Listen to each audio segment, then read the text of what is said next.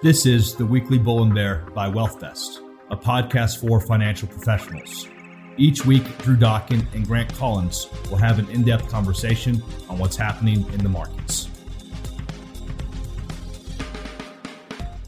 Hello, everybody. Today it is December 16th, and we're looking at the markets today pretty much flat with the big exception of tech. So we actually saw NASDAQ drop nearly 2.5%.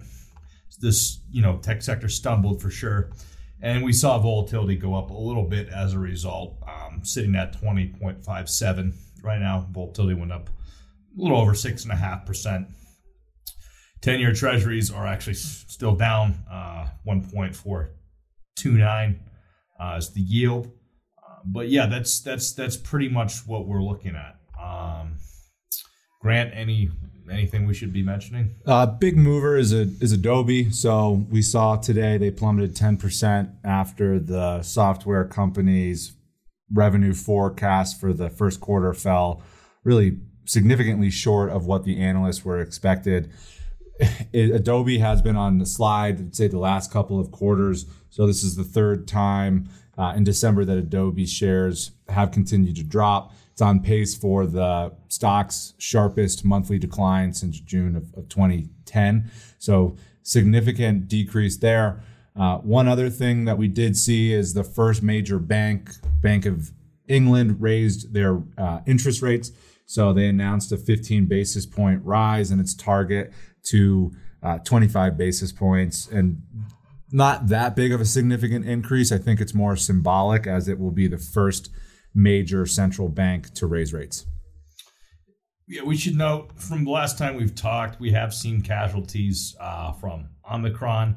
But I mean, England was the first. They're seeing quite a uptick of cases, of course. They were doubling every few days, which was kind of defined as a phenomenal rate, of course, right? What we know from studies that were announced by the University of Oxford on Monday, they found that there are 2 doses of either, Oxford's, their AstraZeneca, or the Pfizer vaccines were less effective at warding off Omicron than they have been at other variants of the coronavirus. But of course, as we've mentioned, it is much less lethal, but those vaccines are less effective. And we did see Pfizer's CEO come out and say that the rapid spread of infection could lead to further mutations. So as it spreads more quickly, that could increase the number of mutations. Most scientists are optimistic that a booster shot will help with the immunity there. We did see another study come out today from Hong Kong University that the Omicron replicates 70 times faster in human airways. Pretty much what that means is it just spreads faster for all those non-science people out there, me included. But the only thing is the infection in the lungs appears less severe. So I guess that is the one good sign. Mm-hmm. Mohammed El-Orain came out the other day and more or less stated that in calling inflation transitory was one of the most historically bad moves the Federal Reserve has ever done. Quite the call out. Yeah, he said that they should apologize, which he was, of course, skeptical that they would do. And then he also urged them to act much more aggressively. They should be honest about their mistakes and take steps now. So yeah, he definitely had quite a bit of things to say, and then he said that they should open it up to the possibility that rate hikes may come faster than what the market has kind of built in. And it's to be expected. I mean, he really came down on them pretty hard.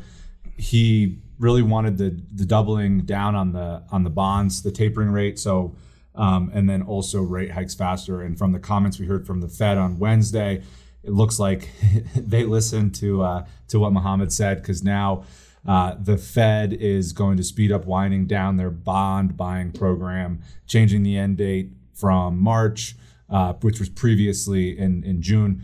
And then also, it seems like the rate hikes, they really, one big thing to note is they have to wind down that bond buying program before they can start hiking interest rates. Because if they start hiking interest rates while they're still in that bond buying program, that can have big effects on the credit market. So just to clarify that. But we do see now with them speeding up that process, we could see our rate hike in April. And now what was 2 hikes in 2022 looks like there's more likely going to be 3, and then maybe another 3 or 4 in 2023. So we'll be watching that closely throughout next year, but rates will rise at some point. Right. I mean, after he made his comments, what we saw from that Wednesday forecast was you had 12 Federal Open Market Committee members saying they expected at least 3 rate hikes, 5 expect 2. Only 1 expects 1 hike now in 2022. Far cry from what we were discussing a few weeks ago when we thought 1 would be the policy of the year. So touch back on that a little bit, on our end of the year wrap, as this is the last podcast for the year. But that's obviously the big policy question coming into 2022 is how many rate hikes the Fed goes through with. And we are seeing inflation will be the biggest trend, as you mentioned, Drew, going into 2022. We did see a study or a survey come out from Allianz Life where they're now seeing the biggest fear for folks in retirement is inflation. So 25% of Americans see rising inflation as the single greatest risk to their retirement plans. And this is pretty a significant shift because historically it has always been about outliving their money. Rising healthcare costs and job security, and that's a big shift, don't you think, Drew? I do, and I also don't know why healthcare costs are different from inflation because they're typically the most inflationary aspect of retirement. Usually linked. Yeah, but yes, But what's even surprising on that study is that hasn't necessarily led to a lot of people saying that financial planning is going to be a big part of their resolution in 2022, only 12%. So despite severe worries about CPI and cost of living increases, people don't seem like they're going to make that a proactive resolution or something they're really going to be tackling on a personal level this year. I found that stat kind of wild as well because it actually came down. So it said 22% of survey respondents said they would seek professional financial advice in the new year, down from 27. So it actually decreased, even though the financial stability seems a little bit more volatile. I know we were coming out of the pandemic at the start of this year. It seems that if you're worried about inflation and you are in retirement, seeking some help would be beneficial. Yeah, especially like if inflation stays at 3%, that means that the cost of living will double over 24 years. Well, that's kind of a fair retirement horizon, to look at. So if that's a lower number than right now. Obviously, we don't expect inflation to keep up like this, but if we were to assume 3%, then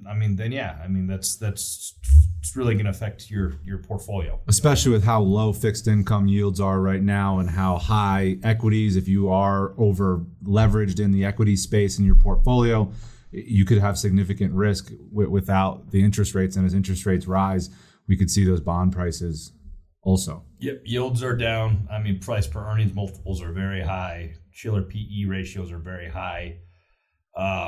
Most ways to measure the market, certainly still very frothy. And obviously you're coming down from a huge bull market in bonds too. If we see rates increase a little bit on the 10-year. Let's shift gears here, Drew. Let's talk about the upcoming year, as we did see Wall Street top economists come out with their predictions for 2022. A lot of it comes down to what they think GDP growth is going to be and inflation. Most economists that we read, so I think Goldman, Bank of America, and Wells are two or three that we read through, really see easing of inflation and gross domestic products slowing down a little bit. Really, the big shaker or variable that they see is the effects of Omicron, which is to be expected. Yeah, what's forecasted is kind of what we want to see, right? We want to see inflation cooling down, which they see that doing it consistently throughout this coming year. The economy will also cool down as a result. Supply chains will be opened up. I mean, right now, U.S. economic activity increased at a 2.1% annualized pace when we're looking at July through September. And, we're going to kind of be looking at the two ranges throughout the quarters of next year as well.